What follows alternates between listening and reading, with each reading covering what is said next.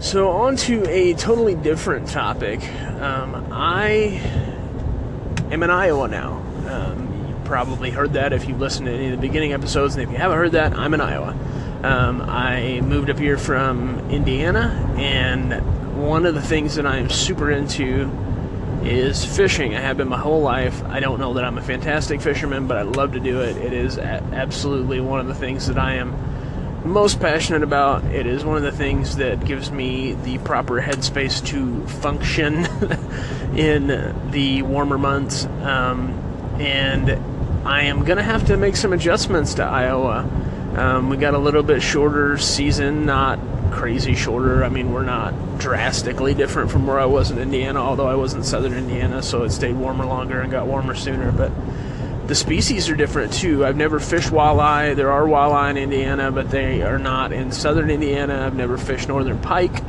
I have never really fished smallmouth, although there are some in southern Indiana. Never fished trout, which I don't think there are a ton of trout in Iowa, but there are some streams I know or have been told that are in the northeast part of the state and maybe further north up by Minnesota too.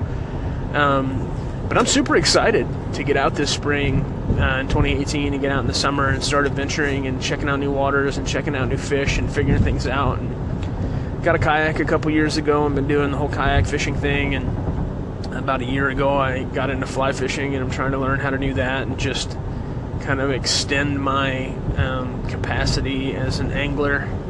And actually last winter I did some fly tying, which was a whole nother game. I'm not at all what I would consider a fly tyer, but I dabbled in it, and I made a few patterns that tore up panfish this year, which was kind of fun. It's kind of cool to tie something yourself and get to land a fish on something you feel like you created. It's a different experience, but anyway, totally different vein. I apologize, I'm all over the place in this podcast, and it's probably how it's going to be. So at least in the beginning stages, I'm really just trying to document my life and what I'm all about and how that all fits together to make me who I am and push me in the direction I'm going. So there'll be a little bit of everything, a little bit of creative, a little bit of business talk, a little bit of the outdoors, but I hope you stick around. I hope something interests you and hooks you and gets you drawn into my world a little bit or makes you entertained. And if not, I apologize for wasting your 5 minutes, and I hope you find what you're looking for. But I appreciate your ear either way. So thanks for listening, and I'll be back with you guys soon.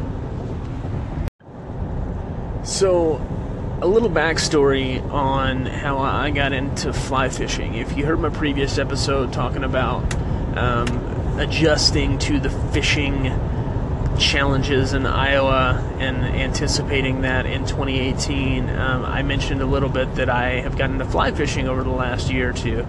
And I was going to tell a little bit of the backstory of how that happened, because I grew up well, I guess landlocked isn't an issue, but I grew up right in the middle of the country almost, in southern Indiana. Not a place where you'd be fishing for trout, not particularly a place, at least where I am, that you would be fishing for smallmouth. There are some around the White River and some of the places there in Indiana where there are smallmouth streams, but I wasn't very close to any of those.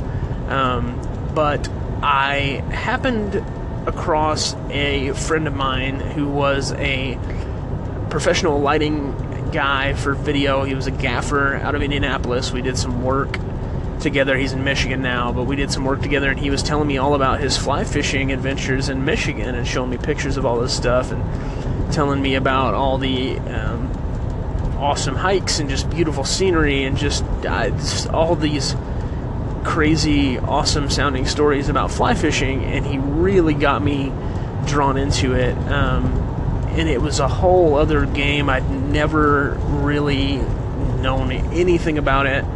But he totally had me intrigued. So I came back from that job. We were on in Chicago, and did what I always do when I get hooked on something. I dig into YouTube and start watching some interesting content on that.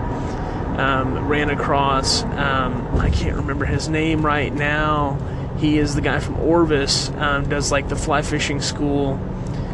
All of you fly fishermen are totally going to make fun of me when you hear this, because he is like the guy for Orbis. Awesome series on fly fishing, and especially for beginners, and just a lot of the cool stuff that comes along with this. Very, very educational, very entertaining in that regard. But I went from there and ran over to Academy in Evansville, where I was living at the time, and picked up basically a beginner fly kit, super cheap. And again, any of you actual fly fishermen would probably laugh hysterically at the kit that I started with. It was like a $45, I don't even know what it was called, like White River kit or something. I think that might be the Bass Pro brand, but it was something the equivalent. I think it was a 6-7 with floating line, and the reel was plastic junk, and I still have it, but I took that out to some local ponds and learned to cast, and it was a hot mess. I was hooking the grass behind me. I wasn't hooking myself, fortunately, and I wasn't hooking a whole lot of fish at first either. But I was figuring out casting, I was figuring out lure selection, really struggled to do any subsurface flies and get anything on that. But I still loved it. I don't know why. I think it was a new challenge. It was like trying to figure out how to catch these fish on a fly rod was just a totally new thing. And it was really cool. And I got further and further into it until I decided to finally make an investment in a better kit. So kind of part 2 of my fly fishing beginnings, which I would say I'm still in that stage, was moving from my beginner kit that I had picked up at Academy to graduate to what I would call a bass rod that was an 8-weight Redington Crosswater combo.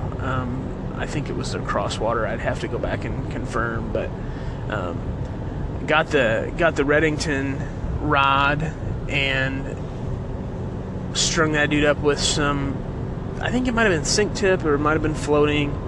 But anyway, the rod, seriously, I always wondered when I started looking at this gear, you know, why are these fly rods like $800? Like, why would anybody pay that much money for a rod? And you got to understand, like, coming from southern Indiana, you know, when we first started fishing, it was like a Zebco 33 and an ugly stick. Like, nobody was buying these crazy big sexy rods, or like any of these crazy rods that are, I mean, they're fantastic, don't get me wrong, and the money is there for a reason, but I just didn't understand it. I didn't know that in the business sense, the ROI was there to spend $800 on a rod, if that was going to make all the difference in a fishing experience. But I dropped, I don't know, $180 on the fly kit for the Crosswater, which honestly to me, I mean, I'm going to be real, that seems steep to me, but I'm very happy with it,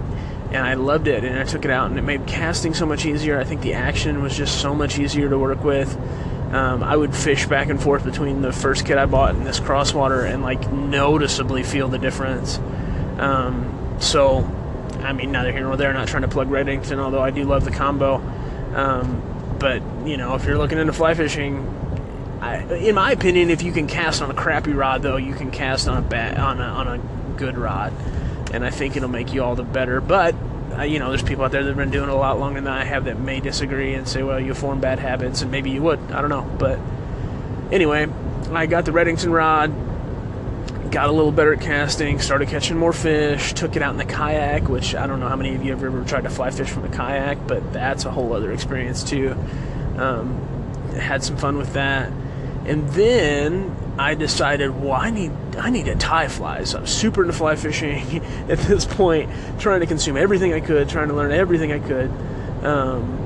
And I bought got it for Christmas, I think, a cheap little vise and kit with materials for my wife, and spent the winter tying flies. And this will be hysterical probably to any of you old timers or anybody that's been doing it for a while or even watched fly tying stuff. And I would watch videos on tying flies to get technique, and then I would kind of make my own patterns. But I also had read somewhere that it's super interesting to run through craft stores and try and find your own materials and cool things. So I would go after holidays like St. Patrick's Day or Valentine's Day and Christmas and pick up like tinsel and like weird like craft fur and these things that were in Hobby Lobby and these other stores that you could get for fairly cheap after the holidays. And then I would tie these wacky flies with these materials, and they looked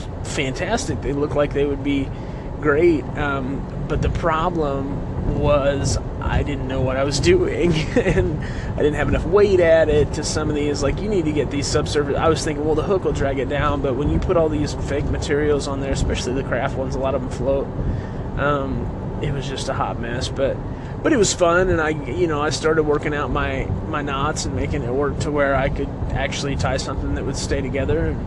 But just for you guys that have tied flies, I'd encourage. I mean, if you want to extend your creativity, man, go hit up the craft store if you haven't already done something like that. A lot of you guys probably have, but that was so much fun for me, and I really, once we get settled in and buy a house up here in Iowa, I'm looking forward to maybe get to do a little bit more of that too. It's a cheap hobby once you have the materials. Now, you could spend crazy amounts of money on the materials, and you guys that tie flies all the time are well aware of that. But anyway, that's just a little bit about me and the fishing side and what I've been up to in that regard, and I'm sure you'll hear a lot more about it. Because like I said, fishing is one of the things I am absolutely most passionate about. So, again, appreciate you guys listening. I'll talk to you soon.